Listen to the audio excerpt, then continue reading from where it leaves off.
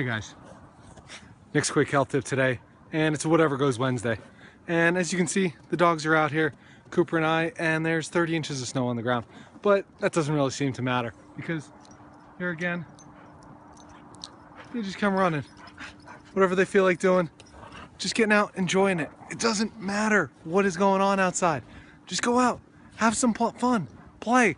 It could be 100 degrees out, it could be 10 degrees out, there could be snow on the ground, no snow on the ground, whatever. It doesn't really matter. Just walk through it, have fun, and again, make your own path. Do what you want to do.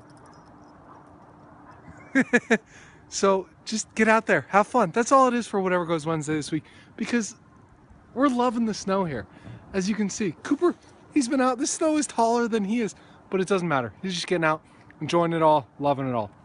So if you want more quick tips like this, go to my website, sign up for the newsletter.